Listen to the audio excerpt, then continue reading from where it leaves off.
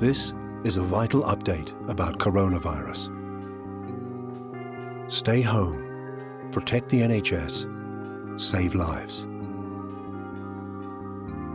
Good evening. The coronavirus is the biggest threat this country has faced for decades.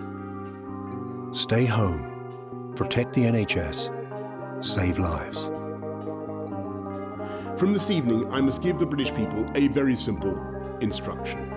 You must stay at home. Stay home, protect the NHS, save lives.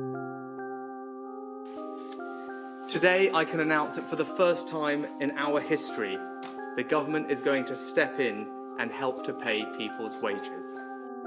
Stay home, protect the NHS, save lives. But we are hearing in the last few moments that the Prime Minister has been taken to hospital. Stay home, protect the NHS, save lives. Well, I'm sorry if people feel that there have been failings.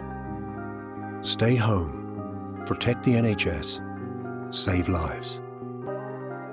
I have great love for all of the people from our country, but as you know, China tried to say at one point, maybe they stopped now, that it was caused by American soldiers. That can't happen. It's not going to happen, not as long as I'm president. It comes from China. Stay home, protect the NHS, save lives. I can report, through the government's ongoing monitoring and testing programme, that as of 9 a.m. today, there have been 974,000 tests carried out across the UK. Stay home, protect the NHS, save lives. A lot of good things have come out about the hydroxy. A lot of good things have come out. And you'd be surprised at how many people are taking it, especially the frontline workers, before you catch it. The frontline workers, many are taking it. I happen to be taking it. Stay home, protect the NHS, save lives. The head of the World Health Organization has defended its handling of the coronavirus pandemic. The WHO has been sharply criticized by the United States and will be the subject of an independent inquiry. Stay home, protect the NHS, save lives.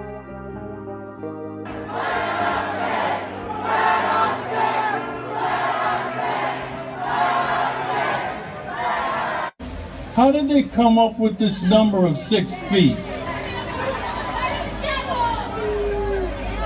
I think they just pulled it out of their rear end. Stay home, protect the NHS, save lives. I'm protesting because our liberties have been taken away by a government under dodgy scientific data. Stay home, protect the NHS, save lives. And then I said, supposing you brought the light inside the body, which you can do, either through the skin or in some other way. And I think you said you're going to test that too. Sounds interesting. Right, and then I see the disinfectant, where it knocks it out in a minute, 1 minute. And is there a way we can do something like that by injection inside or almost a cleaning? Because you see it gets on the lungs and it does a tremendous number of the lungs. So it'd be interesting to check that. So that you're going to have to use medical doctors. Stay home, protect the NHS, save lives. Our headlines today: a defiant response from Downing Street over new allegations that the Prime Minister's chief aide breached lockdown rules. To help save lives, stay at home. In my opinion, the rules are clear and they have always been clear.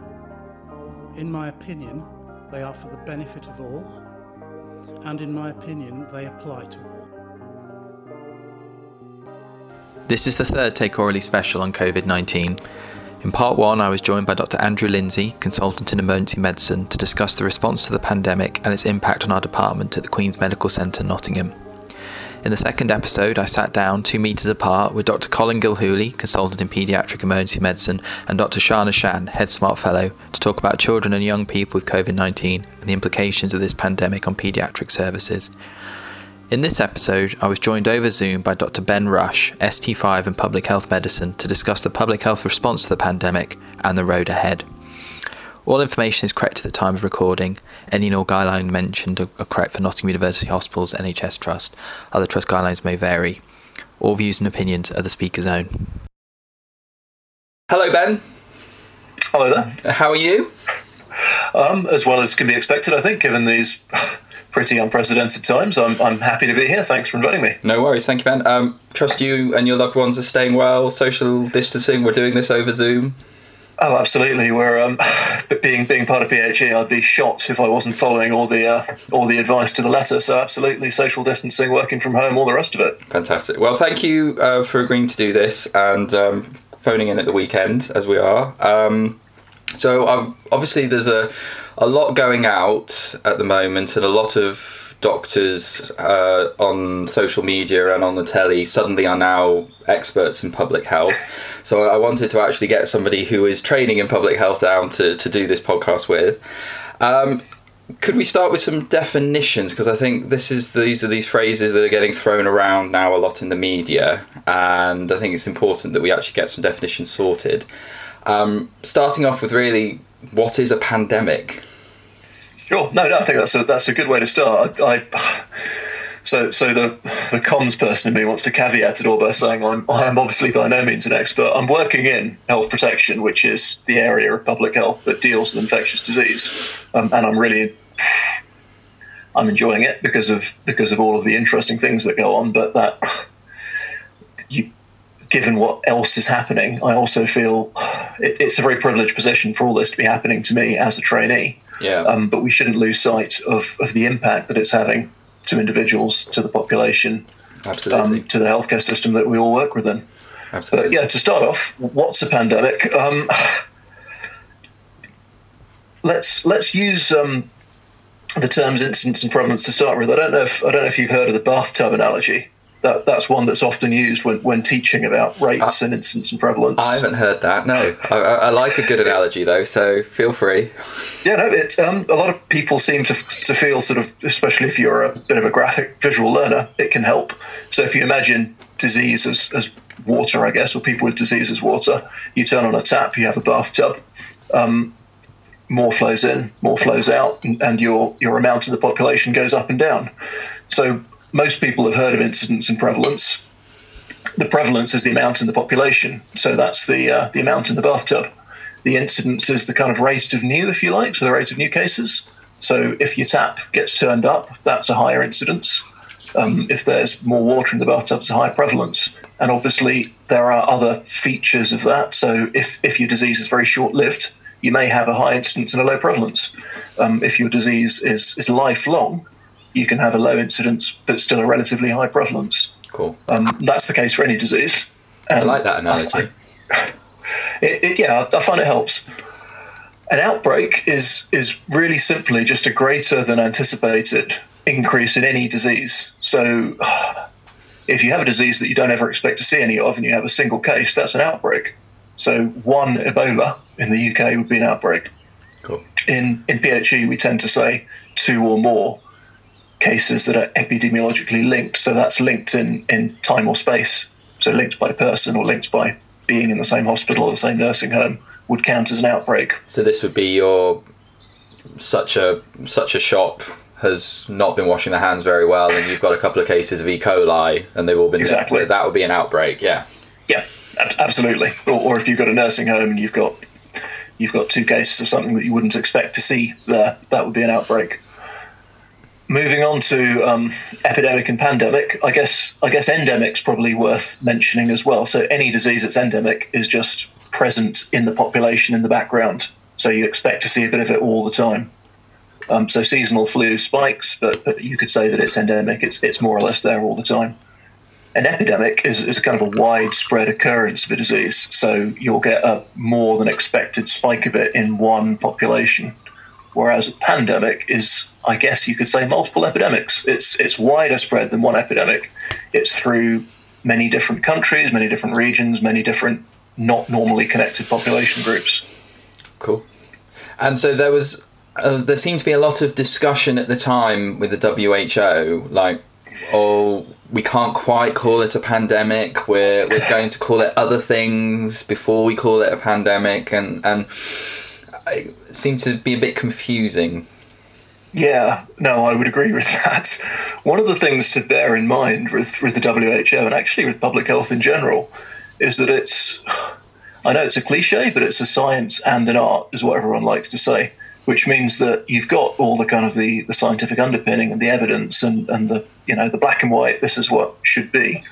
But you've also got the political considerations. So the WHO is a massive, obviously, multinational and highly political organization. So whereas scientifically it might want to say something or recommend something, there are often political forces at work, other considerations, whether they be sort of reputation or otherwise, why they might not want to say something as soon as they otherwise would. Mm. So they've got definitions for what constitutes a pandemic, and broadly, scientifically, they make sense. So if we see spread, if it's animal to animal transmission only in a very, in a small village in some country, and we don't really see it elsewhere, that's at one end of the spectrum. And if there's confirmed human spread in multiple different parts of the world, all going on at the same time with a new disease, that's clearly a pandemic. So the principles are, to me, pretty obvious, but the politics of whether they actually stand up and say, yes, this is a pandemic, can be tricky, and they did change their definition, in a sense, partway through this pandemic. Because for a while they said it was a public health emergency of international concern. Rather, it's not a pandemic, it's this other thing. That is, that's a buzz phrase. So they've got, there's a document called the International Health Regs from the WHO, and that defines this emergency of international concern entity as something. It basically has to be quite severe, quite unexpected, and pose a risk of spreading further. And it must be unusual. It must be a sort of a fairly extraordinary thing. So it can't be a disease we know a lot about, and it's just sort of slowly creeping out somewhere. It's got to be something fairly new. And ultimately, it's down to the head of the WHO, the Director General, to decide whether it constitutes an emergency of international concern. So things like Ebola was, obviously. I think swine flu was, Zika was. Interestingly, MERS wasn't. But yeah, it's the science of it, how bad they think it's going to be, how much they think it'll spread, and whether there may be political concerns about declaring it as such. And I suppose thinking of the political concerns, obviously the WHO came under quite a lot of criticism a few years ago after the Ebola outbreak in the Ebola epidemic in Western Africa. And there seems to have slightly been a bit of a hangover over onto this, going, well, we need to learn the lessons. Yeah, no, I think there was absolutely a bit of, maybe anxiety is the wrong word, but certainly a heightened awareness of doing things in the right way at the right time, to borrow a phrase from our government.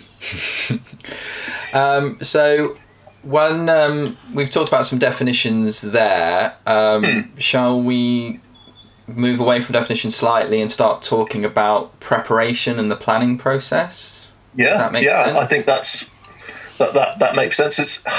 It's an interesting part of it, because it's something that when I was purely clinical, I had no awareness whatsoever of any of the kind of the machinations behind how these things are planned. And in a reassuring way, that they are kind of planned. So we've got what we call a national risk register of various emergencies, from ash from a volcano through to storms and gales and disease. So pandemic influenza is on there, through to terrorist attacks. And people sit down together and decide how. So all of this is plotted out on a kind of a two-dimensional grid, a matrix of likely severity against sort of chance of it happening. And pandemic influenza, actually rates quite high on both of them. So I've got a copy of it here if I just pull this up. So on the most recent National Risk Register, pan flu is between 1 in 2 and 1 in 20 chance of likelihood in any 5-year period. And it is rated as the most impactful, so 5 out of 5 in terms of relative impact. So it's one of a number of things that we actually sit down and go, yeah, this might happen. We need to plan for it. There are lots of, I mean, does that make sense so far? Yeah, absolutely. I hope people can picture that kind of a grid and sort of go, well, actually, certain things are on there. We may know that some things like global warming are very likely, given the science, and likely to have an impact. But in terms of planning periods, it's not likely to have a significant impact in the very short term. So it gets bumped down the grid. And a lot of what seems to have been put in place, and a lot of the data seems to have come from swine flu from about 12 years ago, plus this planning process looking at not a novel coronavirus, but influenza, which we know a little bit, we know more about because we've had this throughout history. It was Spanish flu, Russian flu, Asian flu, etc., etc. Yeah, no, absolutely. And I guess there's probably something, isn't there, about respiratory viruses generally? That they are, given human population density and human travel habits, particularly, within our generation, a disease with those kind of mechanisms of infection is much more likely to spread. Absolutely. So yeah, pan flu's up there, and we've got a variety of different structures in terms of how we deal with any of those emergencies. So there's something called the Civil Contingencies Act, which again was completely new to me on joining public health, which actually sets out how we respond as a country and how we respond locally, and it produces a lot of structure and a lot of governance around the organisations like police, like the ambulance, like acute trusts, public health, fire service, local authorities, how they will get together, how they will work together, what they should plan for, how they should escalate incidents, how they should communicate. And so on both the local level and at a national level, we've got significant structure and governance and planning around things like pandemic influenza.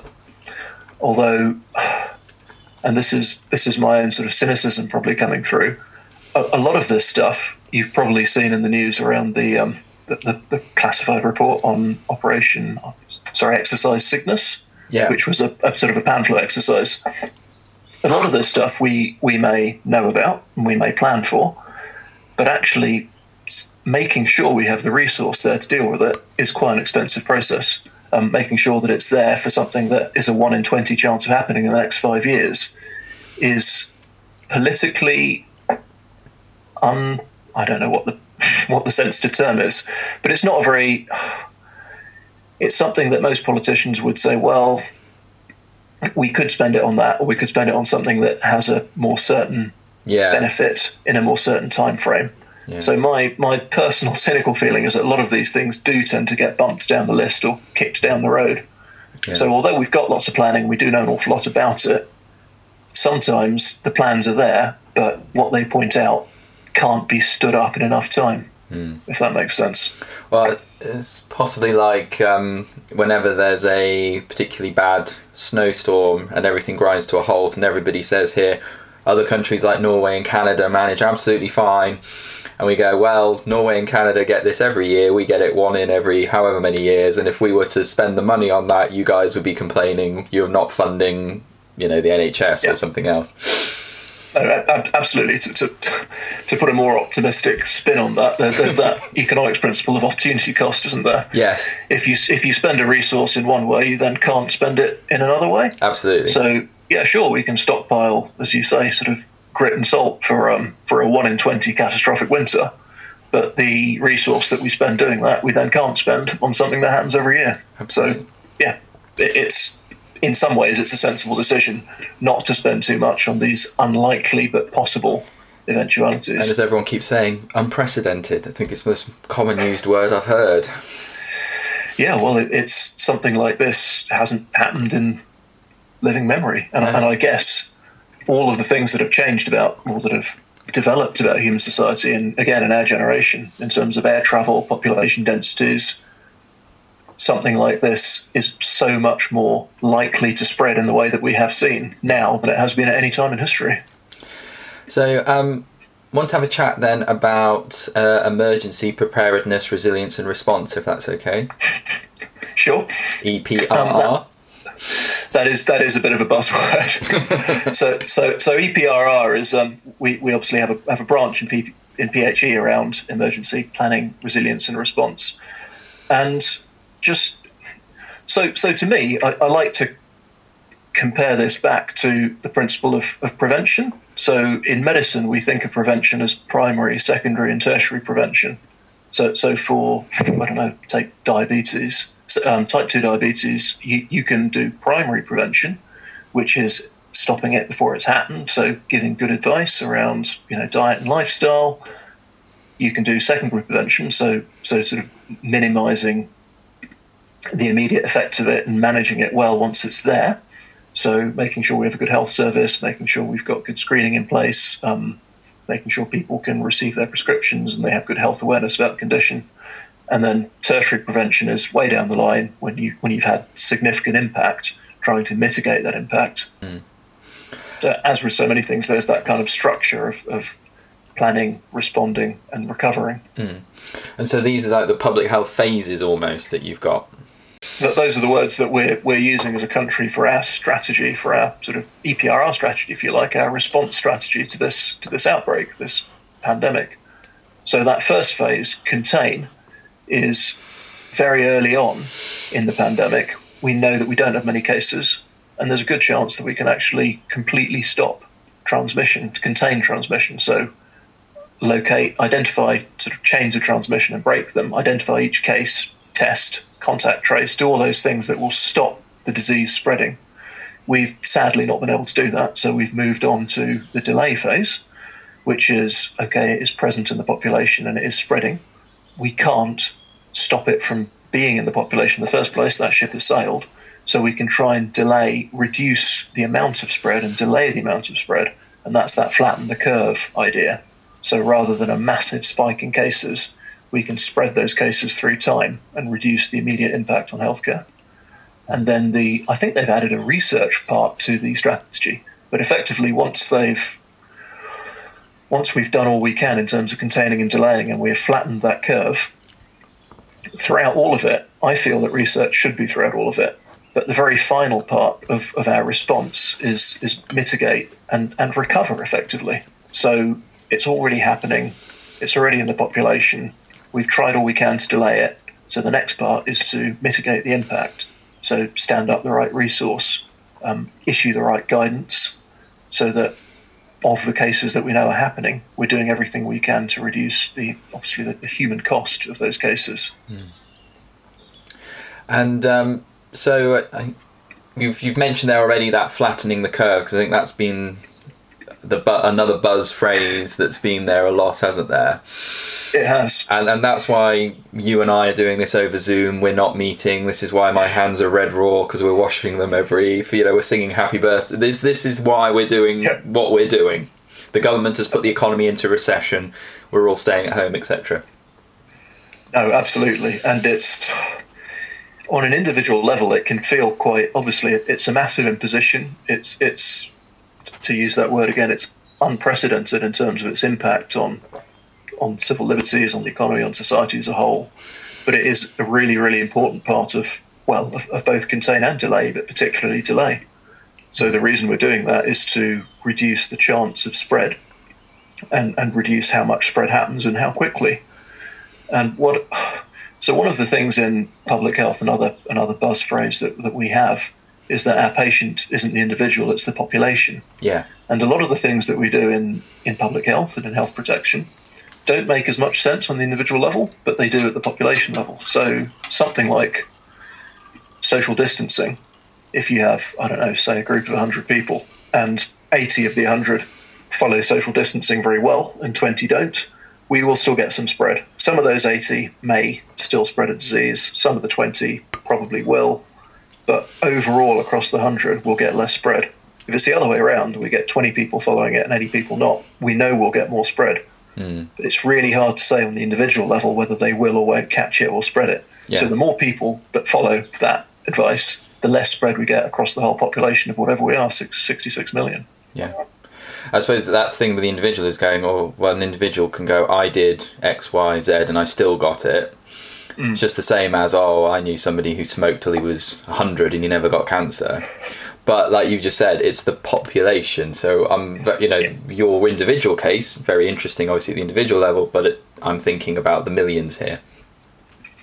Yeah, no, absolutely right. That's a sort of the epidemiological paradox, isn't it? You can't generalise back to the individual from the population, but at that population level, we know the measures make sense, and we can demonstrate that they work, even if we can't demonstrate the same at an individual level.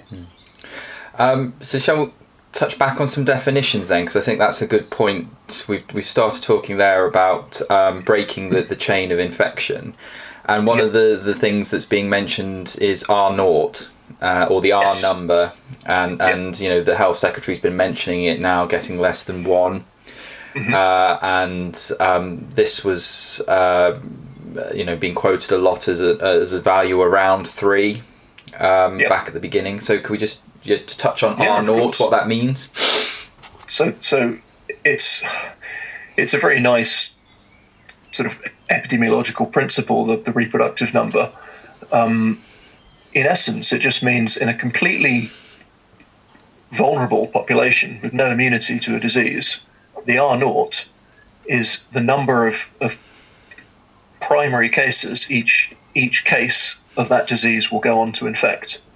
So if you drop one person with COVID-19 in the middle of a population where none of them have it, none of them have immunity, the early numbers were between 2 and 3, which means that one case would go on to infect between 2 to 3 other secondary cases, and obviously each of them would then go on to infect another 2 to 3 and another 2 to 3, and so on. So from that, it's quite easy to see that if the R0 of the disease is less than 1, it will eventually die out in a population. So that's the important thing that we're looking for, is that every case infects less than one other case, and then eventually you get exactly a disease dying out. And that actually ties into a few other principles that have been bandied about in the media. So the idea of herd immunity. I was going to touch on that. Excellent. Yes, thank you. Yeah, it was frustrating actually to see that being taken up as a phrase and kind of misrepresented. So herd immunity is an absolutely valid epidemiological concept, but the way that we use it is to say. So we use it in vaccines. So we need to remember, the R0 represents a completely vulnerable population. So in order to basically make a disease die out in a population, we need to get its R value down to less than 1. So the more people in that population that are immune to that disease, the more people it can't spread to, and the more that will bring the R value down. So you can work out what's called a herd immunity threshold by using that value, how many people in that population are immune. And we use that. I mean, we have used that to great effect in, say, measles is a good example. Measles is one of the most infectious diseases that we know. So its R0 is sort of between 15, 18. So that's actually huge. In an immune population, each case goes on to 15 plus secondary cases, and each of them go on to. So you actually need quite a high proportion of the population to be immune. So your herd immunity threshold is sort of 95% plus before you'll kill that disease out in the population. Great concept. To me, it sort of makes intuitive sense. But you can't just spring that on a population with a new disease, and we don't know enough about immunity. We don't have a vaccine. We can't demonstrate immunity after the infection with enough confidence to talk about something like a herd threshold. Because there was all this talk, was that the government's policy was originally that we were all to go out and get it and take it on the chin, and that 60% should get it and then we'll be fine. And I'm not. It's being bandied around by a lot of people with a political point to prove as well. Yes, and that was also really frustrating. They could be right. I mean. That is one of the things that could happen, but it is certainly not the appropriate thing to happen, and it's certainly not the only option that we had at that point or that we have now. So it's the way that herd immunity was being talked about wasn't correct in that sense. Yeah. If we have a vaccine, and we can show that it works, we can then start talking about herd immunity. We can say if we immunise at least 80% of the population, then that's enough, and this disease will die out or be controllable. Yeah. Because that was it with smallpox, wasn't it? It was this idea of ring vaccinating around the cases, getting the R0 below 1, and then it eventually died out. There were no new cases. Exactly. Smallpox is eradicated. Yeah. And it's one of the few, sadly, it's one of the few success stories. I mean, we can do that. We should have been doing that. We should have been able to have done that for measles. I would hope that of all of the bad things that happen out of this pandemic, one of the good things might be that people wake up to the benefit of vaccines. Yeah. I'm sure we could do a podcast just on vaccine hesitancy, so we'll leave it there. The vaccines work. There we go. Yeah. Shock horror. Public health doctor says vaccines work. Shock. So I suppose that's so. There's been a lot of the people commenting on the government. I'm not sure if there were a different government, it would be put in quite the same way. But there seems to be this mean, nasty government want us all to go out and get it, boo hiss. Have you felt that? It certainly felt like that to myself. It did feel, I agree with you, a few weeks ago, maybe a month ago, it did feel a lot more like that. It feels like it was quite late in the day when noise was being made around social distancing and lockdown, quote unquote. So yeah, I think we were probably a bit late to the game with that. I remember a speech that Boris Johnson gave where he visited a hospital and he said, well, I certainly shook hands with everyone. I knew there were some cases there, and you'll be pleased to know, I think he said, you'll be pleased to know I shook hands with everyone. Yeah. So yeah, there definitely has been a change in direction. And Mike Pence in America visiting a hospital without a mask on. I think his next visit he was wearing a mask though. Yeah, there was a bit of political fallout about that as well. America's response is, again, probably worthy of a podcast in itself, but no matter how bad I'm feeling about what might be happening here, it always seems to be that much worse over there. Do you want to take a moment to comment on injecting bleach at this moment? Well, it's just, words fail me. I mean, how should we even be needing to comment on that? Yeah. Unbelievable. Don't inject bleach. So continuing then with some definitions, because people have been talking about mortality rate, case fatality rate. They've been saying, you can't look at our number of deaths, you have to look at deaths per million, all of this. So can we take a moment to have a bit of a chat about that? I think, again, it's probably helpful to just take a step backwards and think about some first principles. So I guess one of the most useful, really, really basic first principles is the idea of a denominator. Any number, any rate is kind of meaningless without knowing what it's over, we've got 100 cases, but 100 cases in what? We've got 100 cases in a town of 10,000. Are there any cases we don't know about? Are there any people in the town we don't know about? So there are so many uncertainties that it's, if we're talking about a rate, so a rate's obviously a number over another number, do we have confidence that we've caught all of the people we need to catch in that figure? Have we tested everyone? I think the answer here is universally no. So are there people there that we haven't picked up? So is that a false rate? And the denominator, the number it's over, are we confident about that as well? So if we talk about a rate, say a case fatality rate, we usually mean the proportion of deaths coming from a disease compared to the total number with that disease. But again, those uncertainties, have we picked up everyone with that disease? Which is why I guess some people probably also talk about the mortality rate, which is more simply just the number of deaths in the population. And you can standardize rates, so to try and take care of some of those uncertainties. I don't know what the easiest way to talk about this is. If you have a rate, is it over a certain amount of time? So you need to define that. Is it within a certain subgroup of the population? So we know that mortality rates in the elderly are different to mortality rates in the young, mortality rates in more or less vulnerable groups. Do you want to standardize those and compare them back to a standardized population? Do you want to adjust them in some other way? Do you want to quote them overall? So there are lots of kind of conflicting terms for broadly a similar concept, how many people have died. but it's always worth asking, how many have we counted, and what are we comparing it to? Okay. And we'll get on to testing in a little bit, looking down our list of questions. Big topic, obviously. But then a lot of people have been saying, about using death per million then, because populations are different, as we said. And, people have pointed at Belgium, going, actually, their dead deaths per million is quite higher than our death per million. So when would we use deaths per million? Is it useful, or is it just people again trying to prove a political point? So it is useful. I think it's dependent on how it's used and what it's used for. So as long as you're confident that you're comparing like with like, and I guess that's again the key question here. If you've got a rate per million and you're comparing it to another rate per million in another country, is that million otherwise the same? I mean, are they the same sort of age distribution?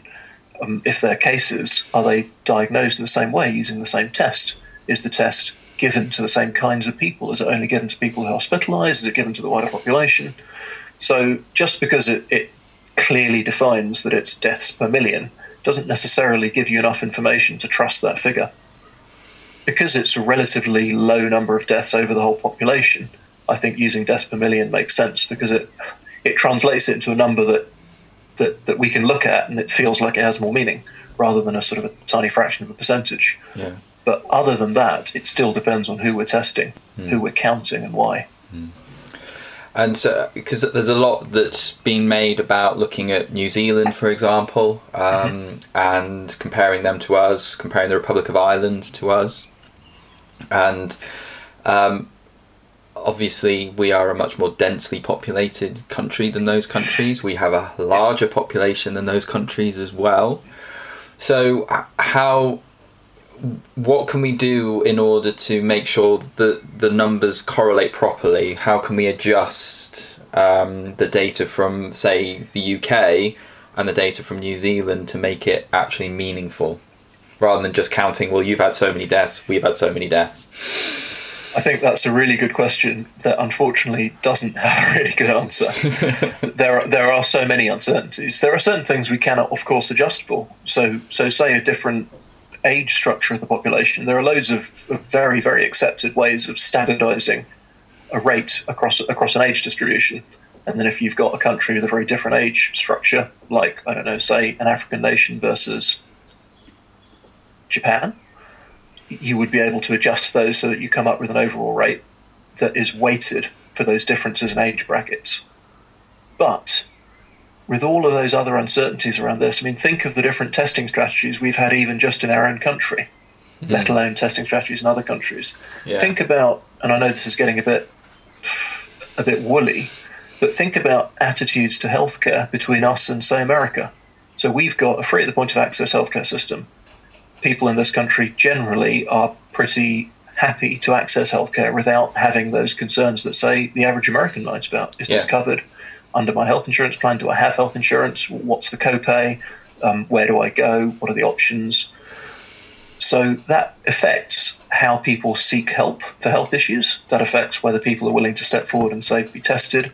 If they lose their jobs, are they going to get something from the government, like a furlough scheme or not? So once you start thinking a little bit wider about where we're getting our figures from, I think adjusting for the things that we know about, like, say, age structure, is about all we can do. We can comment on, this country has tested in a different way. Yeah. This country, I think Burma still says that they haven't had any cases. So does North Korea. Yes, absolutely. I mean, do we believe that? Well, I don't know. It might be true. It might be true, yeah. But they're kind of on lockdown all the time, aren't they? Exactly. So it might actually be that no cases have come in. I think it's far more likely that politically they don't want to admit they have cases, or their healthcare system couldn't cope with those cases, and it would be a disaster if they admitted it. So they've decided not to admit it. I know that's a horrible thing to say, but it sort of illustrates so many differences between how we're collecting those cases and how we're counting them, that comparing rates, I think you have to take with a very, very large pinch of salt. And I think that this has been something that's been sort of shifting the whole way through. I mean, a few months ago, China changed how they weren't just looking at the PCR test. They then said, we're now including I think it was CT findings, wasn't it? Where there's no serological evidence, but we're looking at the radiological evidence. Oh, that was likely COVID, and suddenly this huge spike. It has felt like building trying to build a house on quicksand at times. Absolutely.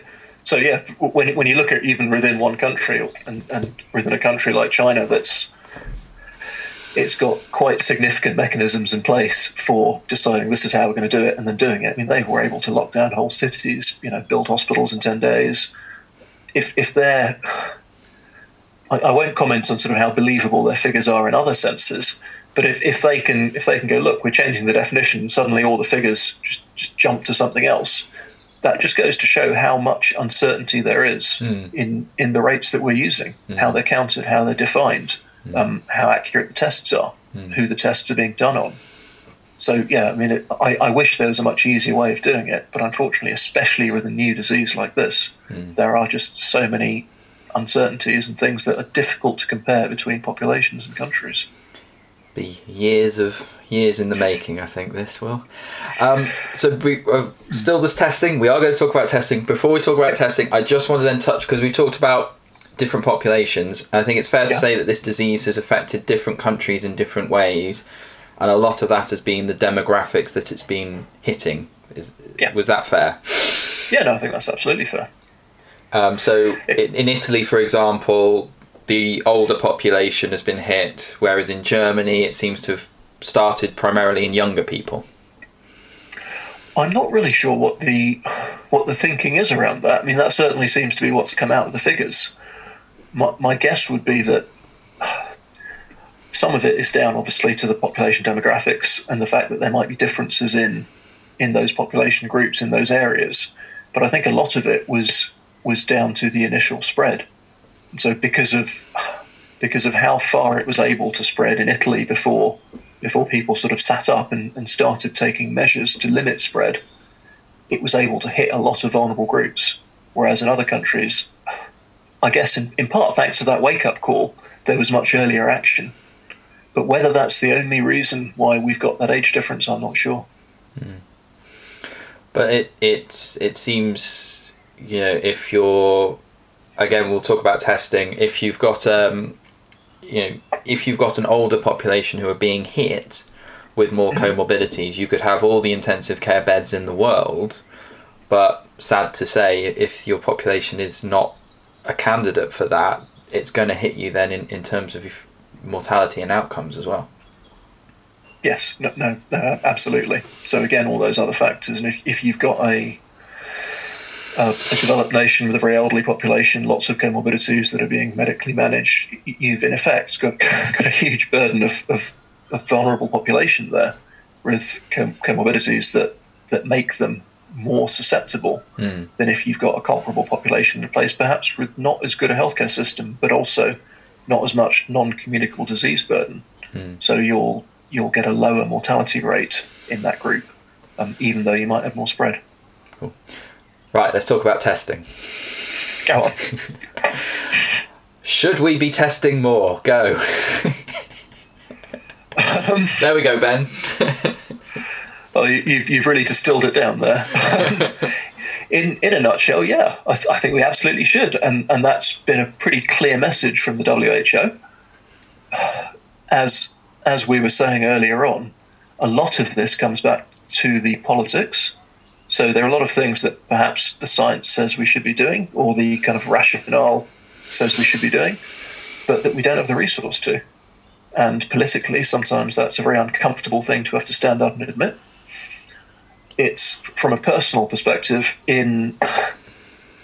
as a trainee who's been involved in the response on the public health side, it's been really frustrating to see the differences in how testing has been pushed out, and to see the rhetoric from the national government saying we're doing this or we're promising that, and a sort of a lack of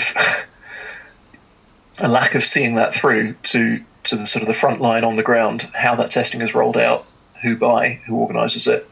We've had, for instance, multiple 180s around testing in nursing homes. Who does it, how it's organised, who's eligible. It's clearly going to be useful to have more testing, and more results. Because if we know with certainty who has an infection, then we can treat them accordingly, we can isolate them, we can cohort them. If we don't, then we have to go by clinical suspicion or by treating everyone the same way, which is more resource intense. I mean, it's clearly not practical to try and isolate every single person in lots of institutional settings. And we have less confidence over whether they're going to keep on spreading it.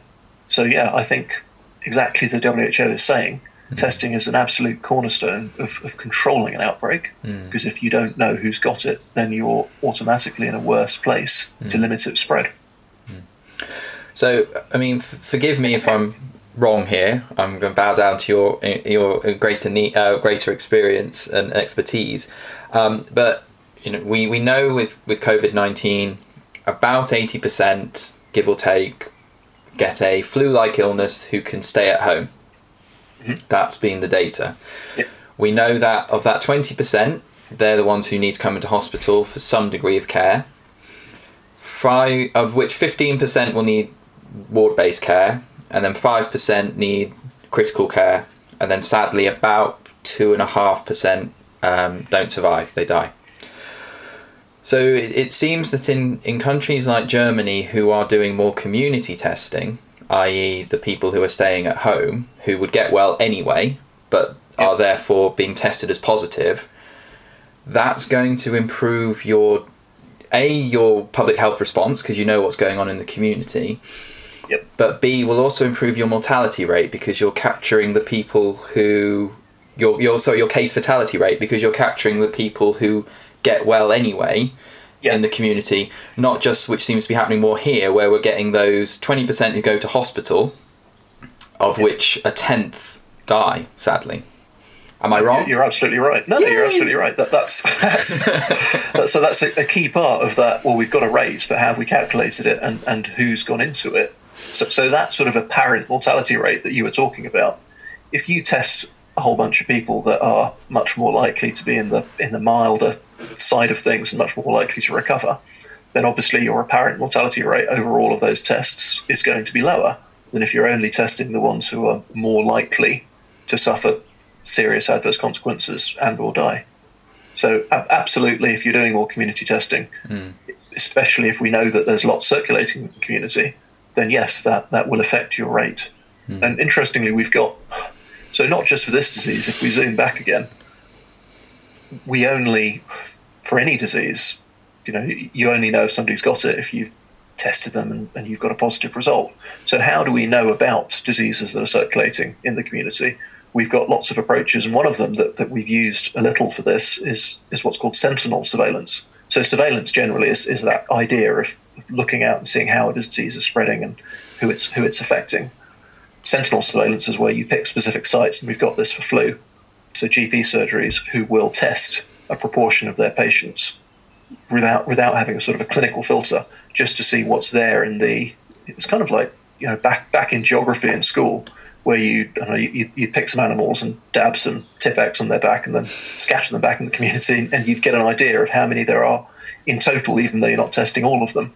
So we have some idea, but we're not routinely testing in the community yet.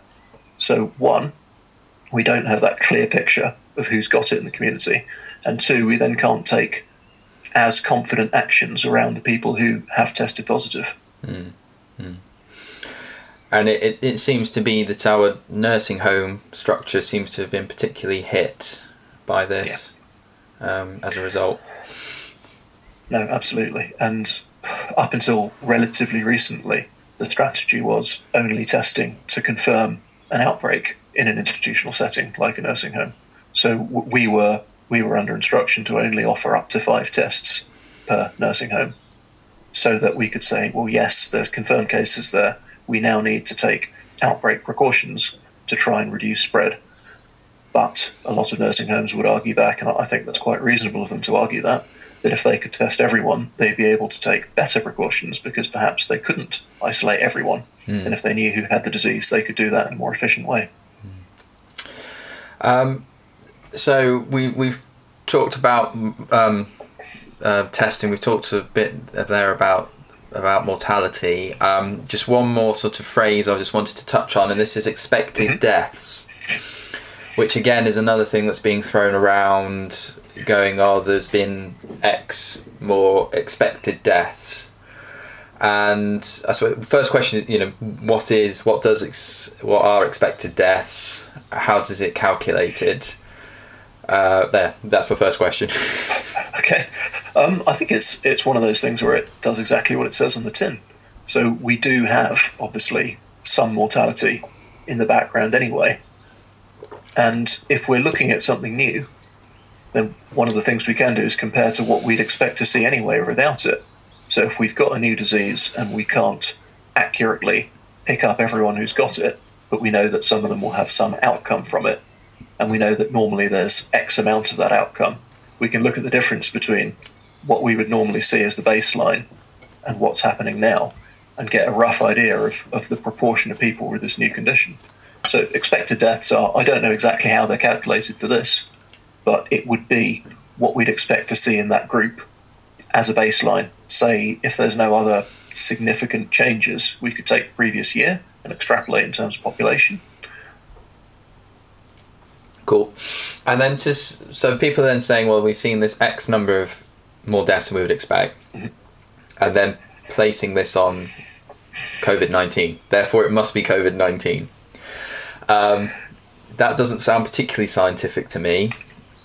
I would agree. But I suppose there's a great issue. So you've got again, I've not got your expertise, but it seems to me that there's a difference between dying with COVID-19 and dying of COVID-19.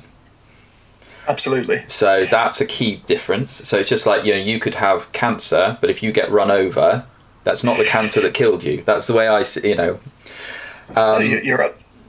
Yeah. Absolutely right. But then I think there's also the other aspect is, because everything is on lockdown, you work in A&E when you work clinically, I work in A&E clinically, people are staying at home. And so there's this difference of people who are dying of COVID-19, but also potentially the impact of other services being different, or people staying at home and not coming in because they felt some chest pain, for example. Absolutely.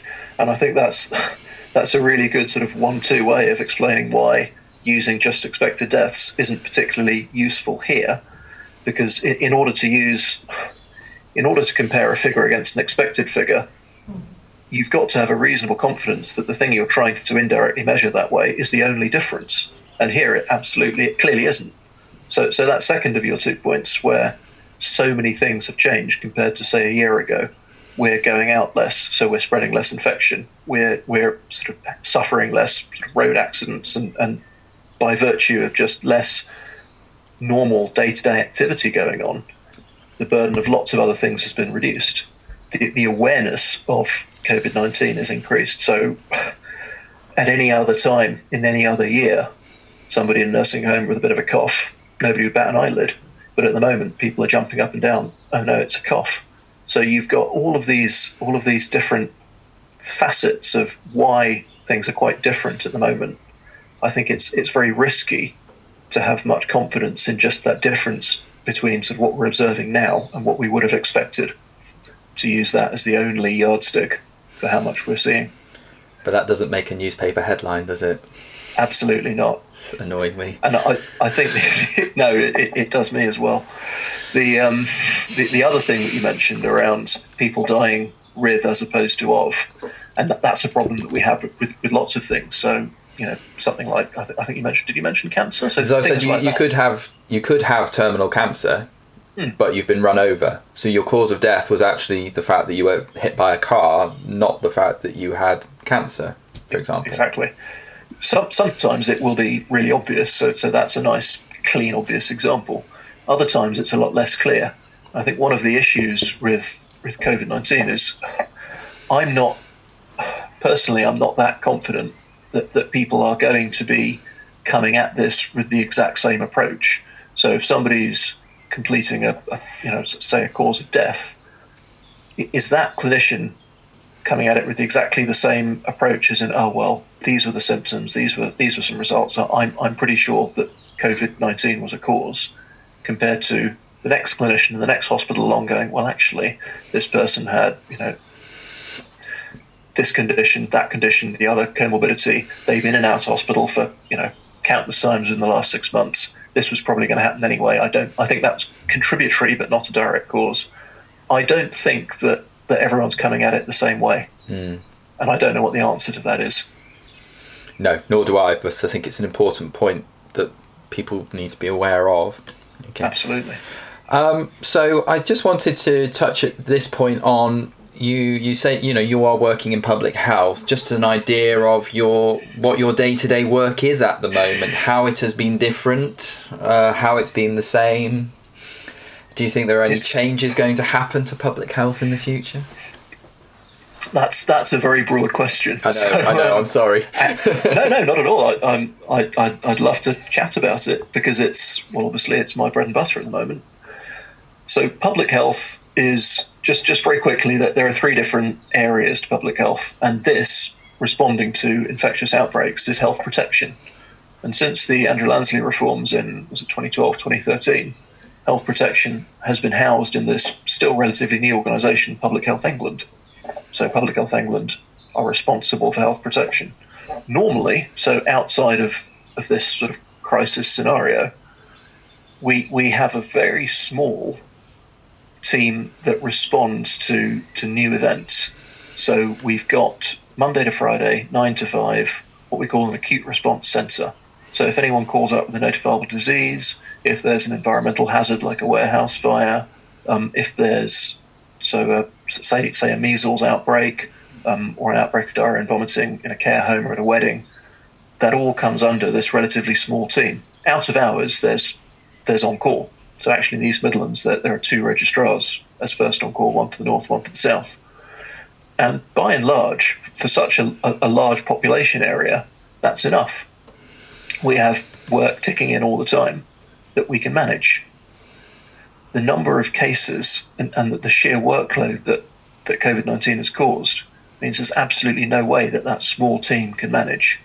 So there's been a huge response structure stepped up, which is something that's been planned. So we've got that structure quite clearly outlined. Some parts of it we've had to tweak, some parts of it we've had to come up with because we haven't planned them. So there is effectively an incident control. So there's a complete team that looks after the East Midlands as a patch, and they will do things like cascade information from the national team. They will sort of consolidate bits of guidance and make sure the right information goes to the right people, both downwards and upwards. We had for a while contact tracing cells, which are groups of people that would do contact tracing. We still have a team that responds to queries about COVID-19. And obviously we've got the original acute response centre that responds to everything else. So if you go into work and you have a meningitis and you call up, it's nothing to do with COVID, hopefully, and it will get through to that team. So we've suddenly had to quadruple or more the number of staff that are available to respond. And we've had to pull those in from all the other areas of Public Health England. So a lot of, just like in an acute trust, a lot of the other services, the elective services, the less, I don't want to say less important, but the less acute services have been stood down to create capacity for COVID. We've done much the same thing. So the rota system is, we've got a huge pool of people and we're putting them into these different cells to respond to the different aspects of COVID. So there has been a cell purely around nursing homes and institutional outbreaks. There's been a cell responding to clinicians' inquiries. It's been interesting. Some of them are Monday to Friday, some of them are 24-hour. And what have you been doing in your particular cell? We get sort of chopped and changed between them all. So I've been lucky enough that I've had a bit of experience across all of them. So I've done some stuff at a fairly high level, lots and lots of stuff at a fairly low, sort of just responding to queries and managing the caseload level. In an ideal world, we'd want to track absolutely everything that happens because that epidemiological information is our strength in terms of knowing what's happening and managing the crisis. Pragmatically, so much information is coming through that we just can't do that all of the time. So some of what we're doing is firefighting and inputting what we can whilst taking the steps that we need to. And so you mentioned there that people are being pulled from other things, and as I said, you also work in A&E like I do. I can't remember the last NSTEMI I saw. That might be because I'm usually in the hot area, so I am seeing most of the query COVID patients. Right. I am wondering about the hangover from this, when we are out of, well, however long that takes, but what the impact is going to be on non-COVID and our screening on these other patients. And I suppose, again, it's all supposition at this stage, isn't it? But it does make me wonder. Yeah, I think that there are a lot of ethically and philosophically interesting linked concepts in that. So there's some of this is around what people call the rule of rescue. You know, when there's something awful going on with a human cost, we all feel compelled to do everything we can. You know, like money and effort's no object. We've got to save these people. So when there is something like COVID, there's this overwhelming, we have to do something. We can't do nothing. We can't just have business as usual. But of course, there's a cost to that, as you rightly point out. If you're having to stand down everything else, yes, some other things will be happening less often. So we may be getting less NSTEMIs. People are sitting indoors and not doing as much. But people will still have cancers that progress. People will still need elective surgeries. By continuing to not do those things, we are incurring a health cost completely separate to COVID. So what's the balance? How do we manage to do what's best for the population as a whole across all of the health concerns? And that's, to me, that's really fascinating and really unclear. We can't go on like this forever. No. Nor will we. But at what stage do we start to come back to non-COVID related things, whether that's at the acute end, so elective surgeries and the like, and outpatient clinics, or whether that's at the planning end. So obviously we've pulled a lot of people away from, say, the screening immunisations teams. We've pulled a lot of people away from their jobs doing health promotion stuff around sort of diabetes and smoking. Those things will continue to have a health implication if we don't do them. I suppose more supposition as well. There's been talks about how this might have multiple peaks to it, about how Spanish flu came in 1919 and then seemed to go away and then came back more virulent, etc. Do we know anything about that, or is this again just likely we're just again guessing, looking at a previous virus and trying to predict what a completely different virus is going to do? Yeah, I mean, I'm no sort of respiratory virus expert, but it seems to me very unlikely that this will completely disappear. I think it will become, for some period of time, endemic. We'll have some background level of it, but certainly in terms of multiple peaks, we've got still a large proportion of the population that will be vulnerable to infection. And if we suddenly step down all of these social distancing measures, lockdown, all the rest of it, and go straight back to business as usual, without a doubt, we will see another spike, another peak. So we need to continue delaying and reducing and limiting the spread of the disease whilst we work on a sort of a longer term strategy to manage it. We do successfully manage all kinds of disease in the population at an endemic level. There's no reason why we can't do that for this, and I'm sure we will. But that strategy of moving from where we are now, where a relatively small proportion of the population are, for want of a better word, are immune, but there's a huge proportion that are vulnerable, and that could contribute to a massive second peak if we do this in the wrong way. I suppose that leads on to my next question. I think I don't know how many drugs are currently being tested. Remdesivir was out and now appears to be back in. Anyway. But I still think probably a vaccine is going to be our most likely strategy and our most successful strategy. Yeah. Obviously, prevention being better than cure, he says to the public health trainee. Say tomorrow we have a vaccine. It's working. It's brilliant. What's our likely strategy going to be with it, do you think, and what time frame are we looking at in terms of once a vaccine is in place? Do you think it will become part of everybody gets it, or do you think it'll be more the targeted approach? It will certainly start with a targeted approach, and I think that's just a pragmatic limitation.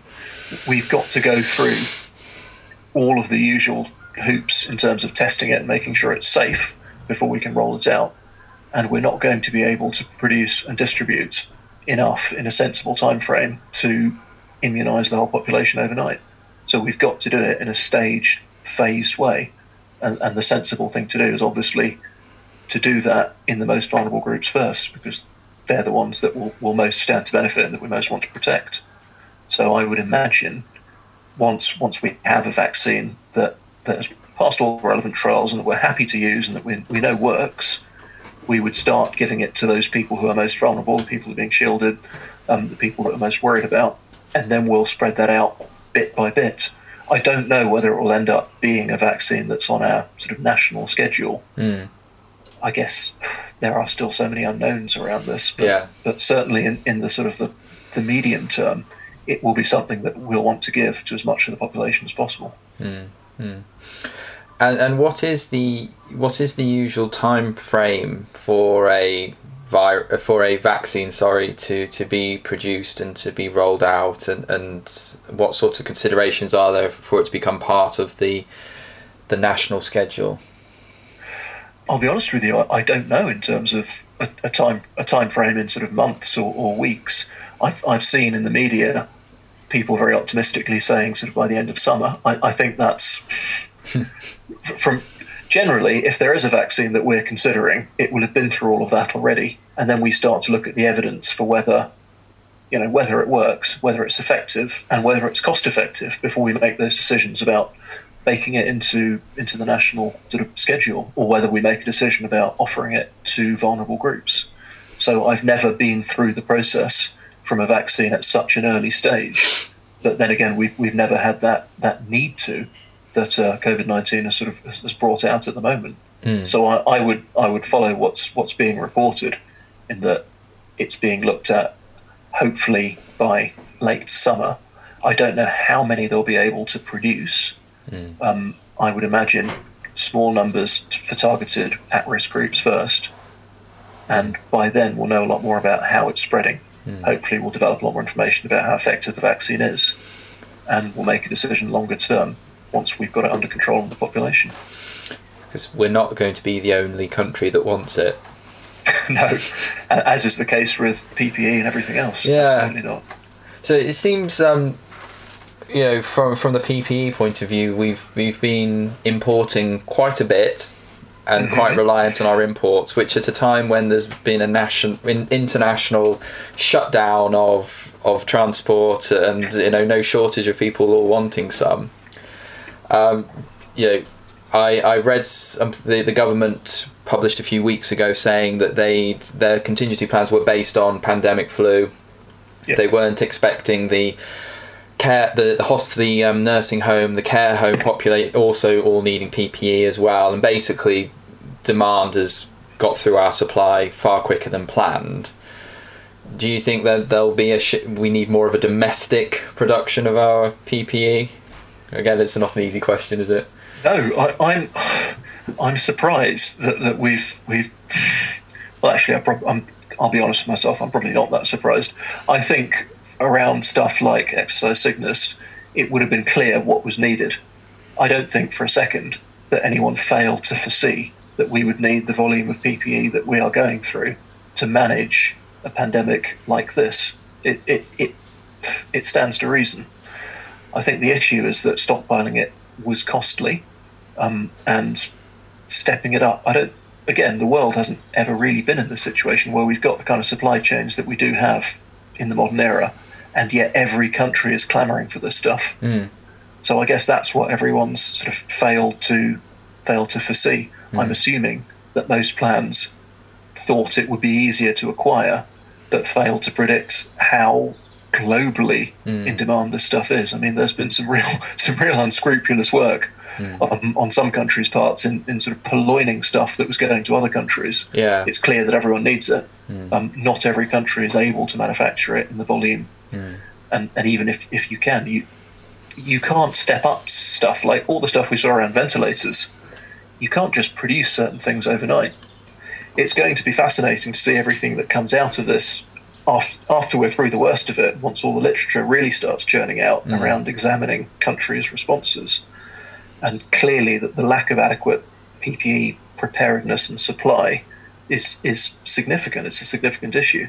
So it may well be that yes, there's new legislation around mandating the production of certain things in a situation like this. But I wouldn't know what that would look like. No. And I wouldn't know how practical it is to ask people who, a business that normally wouldn't be asked to do that.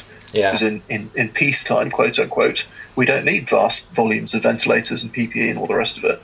Yeah. So to make sure people are stood up ready to do that at short notice and have all the certifications and have the kit that's approved and ready to go, but not use it is going to be costly and, again, politically probably unpopular. Yeah. I think that's a good point then to start. If we're thinking about PPE for medical staff, there's been talk about providing masks for the public.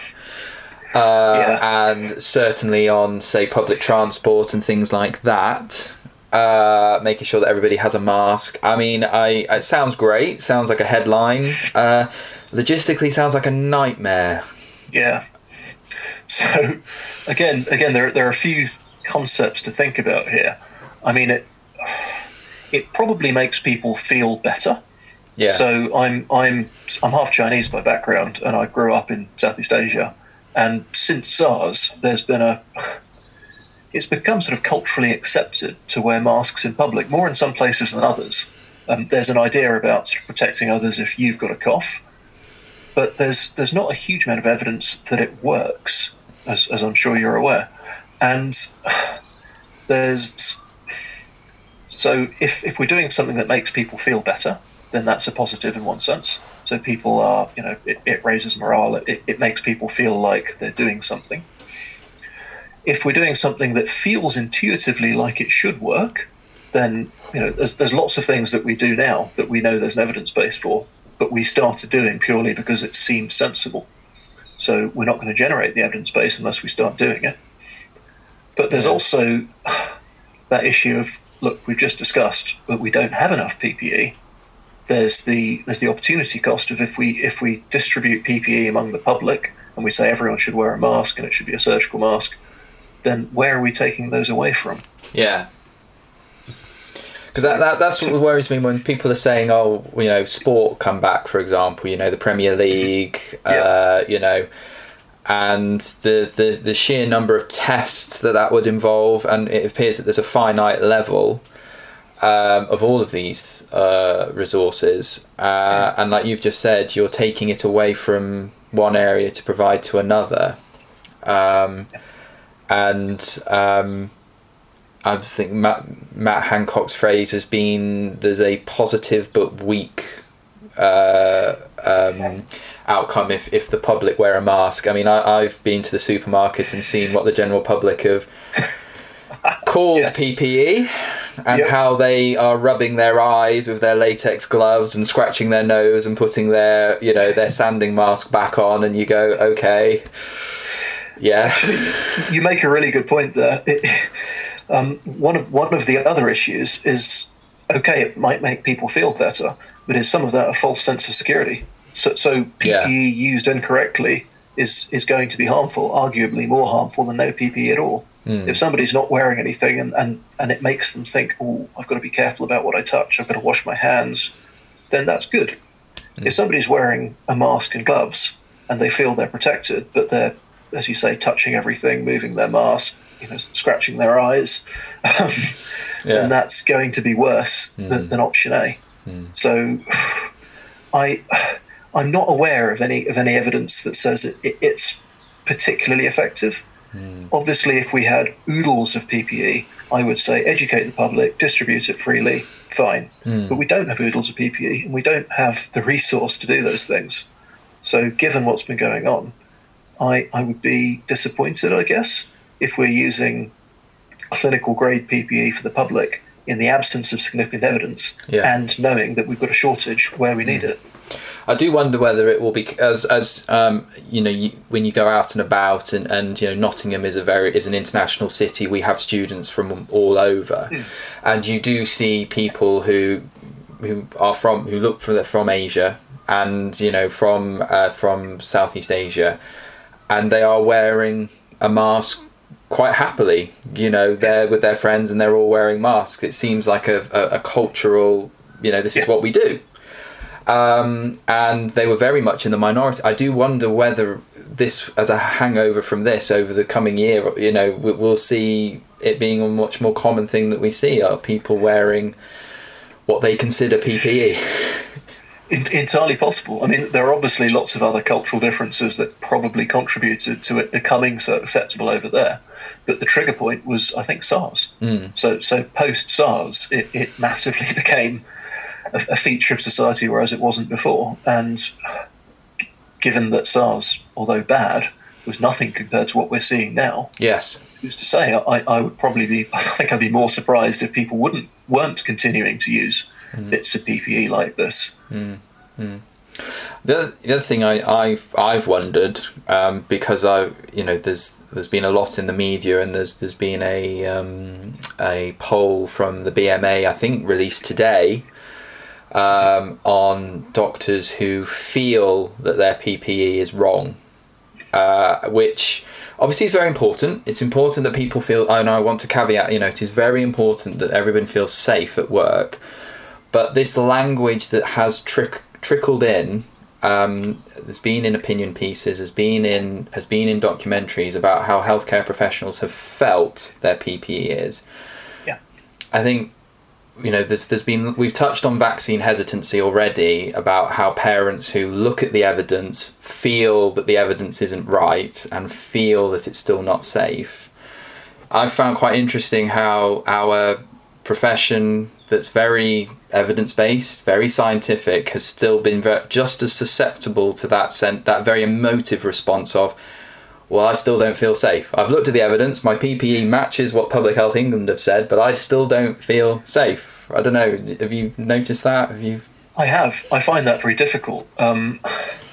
So my partner works clinically, so she's actually in a GP practice at the moment, but she's been working on the wards and is part of a number of group chats, online chats with her colleagues, where there's been a lot of opinion bandied about that people don't feel safe. And it's not just through PPE. So PPE is certainly one aspect. As you say, people looking at the evidence and making their own minds up and saying, no, this isn't sufficient.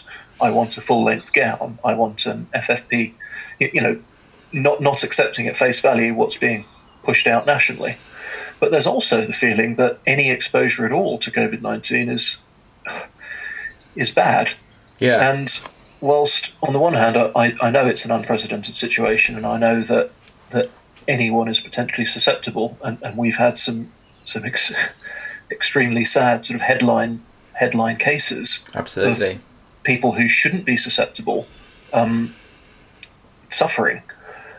So I get that, but we are also, as healthcare workers, we're in a profession where we're doing pretty much what we signed up to. So we're treating people who are unwell with infectious diseases in some cases. We're exposing ourselves to risks, although small and although mitigatable, they are still risks. And I don't know of anyone who I've worked with who has said, I'm not going to, for instance, take blood on that patient because they've got a bloodborne virus. Sure. There may be a risk there, but people by and large accept it as part of what they've signed up to. This kind of, to use the media's sort of phrasing, this wartime situation seems really to have scared people, to have upset people, and to have made people very, very focused on those personal risks to themselves. And I don't know what the solution is. No. But we are supposed to be evidence-based. We're supposed to follow that kind of mantra. And if there is clear evidence that such and such a level of PPE is sufficient, and people are saying no, why should that be treated any differently to somebody who's refusing to treat someone with a condition based not on evidence, but their own sort of subjective assessment of the risk? Sure. I just think it's potentially, it might just be something that nothing comes of. I just think it's an interesting position to, when you have,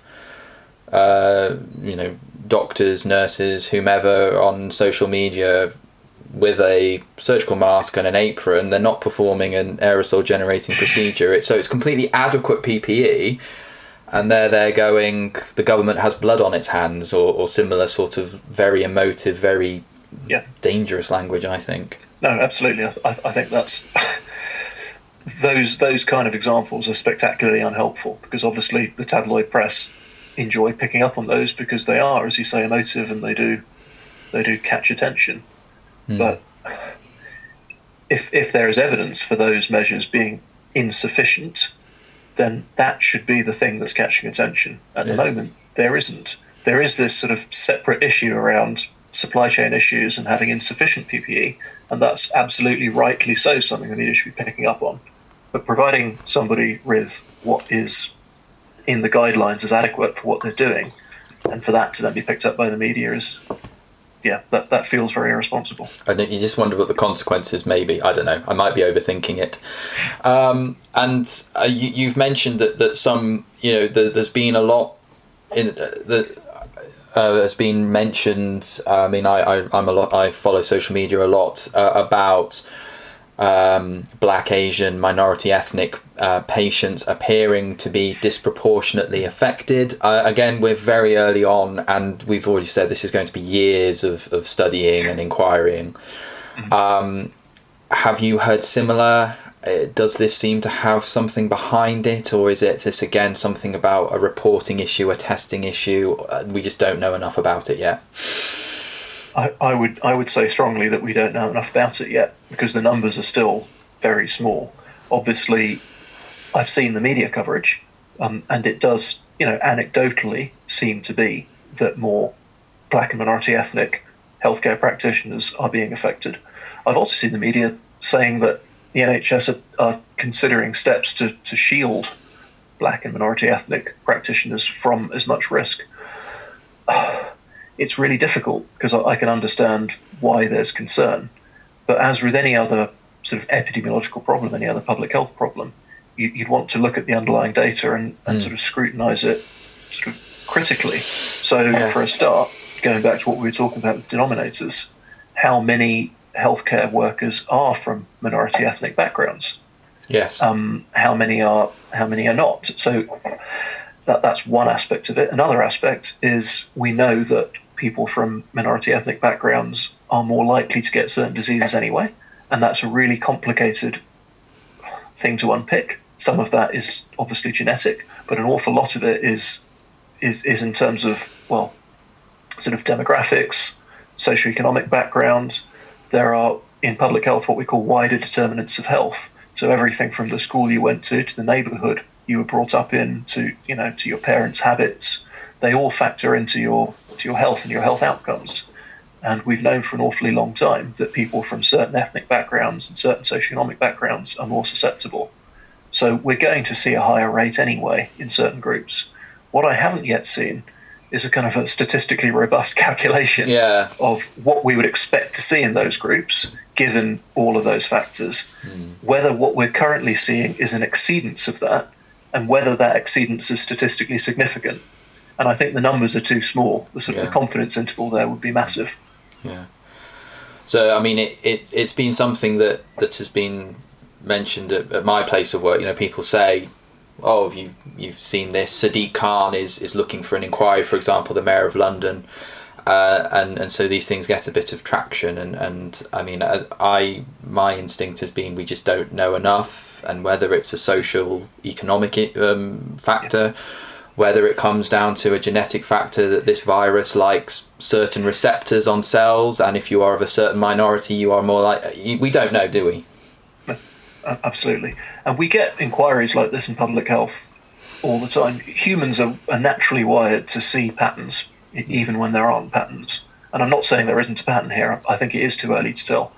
But we might get an inquiry along the lines of, there's been a new waste dump opened up down the end of my road 2 years ago, and in those 2 years we've seen 4 cases of childhood cancer on this road.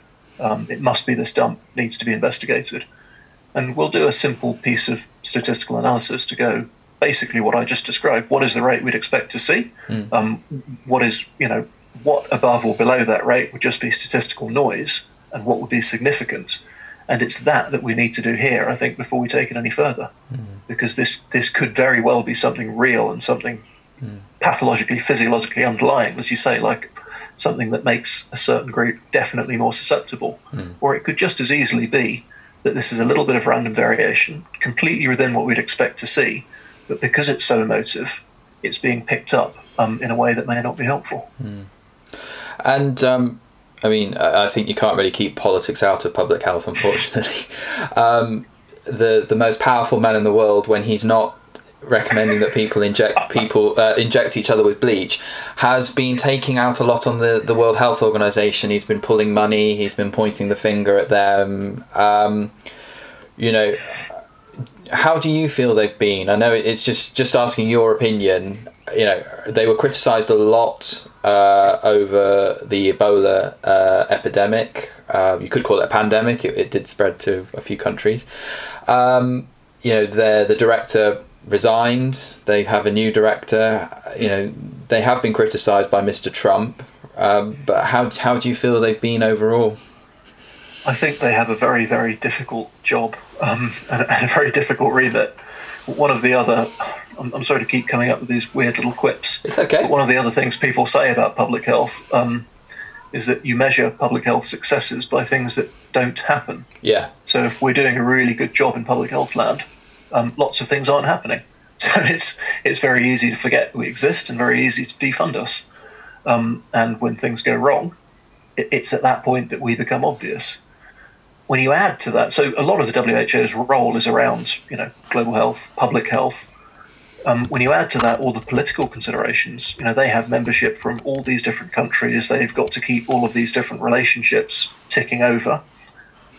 They've got so many considerations, and they have to be so intensely bureaucratic by virtue of all these things they're plugged into. They are so limited in what they can say and how they can respond to certain things because of those considerations. I think there were a lot of issues with Ebola. Certainly that they could have handled certain aspects better. I don't know the inner workings of it. But moving on to what's happened recently, it's almost unanimous, the response to Trump's sort of defunding of them, that even if that might be the right thing to do, this is the wrong time to do it. And I don't think that's the right thing to do. I think there's no one else placed to do the work the WHO does in terms of, sort of global leadership over health. You know, setting standards, research, support, implementation of sort of big health projects, monitoring, alerting, to cut the funds as a sort of a scapegoating measure, for want of a better word, just seems, I don't know, childish and really, really cutting off your nose to spite your face. Yeah. It's absolutely tragic. Feels he's pointing anywhere, and China as well. It's the China virus, and I don't think anyone who listens to this podcast is a Trump fan, so I think we can get away with critiquing the president. Well, if you look at the analysis of his kind of tweets and his media responses, to me it seems, it's transparently childish. He is literally looking for a place to put the blame, and this is just one of those responses. So, yeah, I don't know. I guess enough said. It's just very, very disappointing. I think the World Health Organization probably struggles from the same fact the United Nations struggles. If countries are signatories, which is great, but can still just go, no, we're not doing that. Yeah. And that's the trouble really with it, isn't it? And they can write a letter to mention from Team America, we will write you a letter, and that's pretty much that's the limit of their power largely. Exactly, and even in taking those powers, they've got to be very careful where and how they tread in order not to damage those relationships. So yeah, I can see that they have a difficult job, and I think given all of those constraints, they do about as well as they possibly can. Thank you very much, Ben. I think we've covered a lot there, and we could probably we may do more podcasts in the future. There's an awful lot there to unpick. Before we go, I said that when you work, you do work clinically, and you work over at the emergency department at Derby Hospital. Yep. And obviously we've all been hit in the emergency medicine family the last week or so. The tragic news of Manjeet Rehat dying due to COVID-19. I just wondered if you'd like to say a few words about him as somebody who knew him and worked with him. No, absolutely. Thank you, Jamie. It's I think the news about Manjit really, for me, really made the crisis hit home. I mean, we all know on a logical level that every casualty of this or any crisis is a human tragedy. But Manjit was I've worked on and off at Derby since 2015. He's been there an awful lot longer. And he was a real fixture of the department. He was this jolly, reassuring, lovely presence, really supportive. One of those consultants that sort of gave you a feeling of reassurance when you walked in and you saw him on the shop floor. The news was, deeply shocking and sad. He will absolutely be missed. He was utterly irreplaceable, and I guess it reminds us all that even though we read about these things in the news and we hear about them happening, it's happening to real people, whether or not you know them, and that human cost is very, very real. So thank you again. I hope I'm not speaking out of place, but absolutely, as far as I'm concerned, and as far as everyone who I've worked with is concerned, he will be terribly missed. One of those people whose legacy, who genuinely has a legacy. I think we want one, but I think this is genuinely somebody whose reach goes beyond those who actually knew him to people who didn't know him, but who genuinely does have a legacy. He absolutely does. Yes. Well, thank you very much again for coming, Ben. Not at all. Pleasure. Thank you for zooming in. I said we might do more. I'm sure there's things we haven't covered. We've done a very thorough cover, but as we said, there's more we could do. I'd be very happy to. It's been enjoyable, actually, and it's been lovely to get another perspective on things because I'm largely immersed in the public health side. So thank you.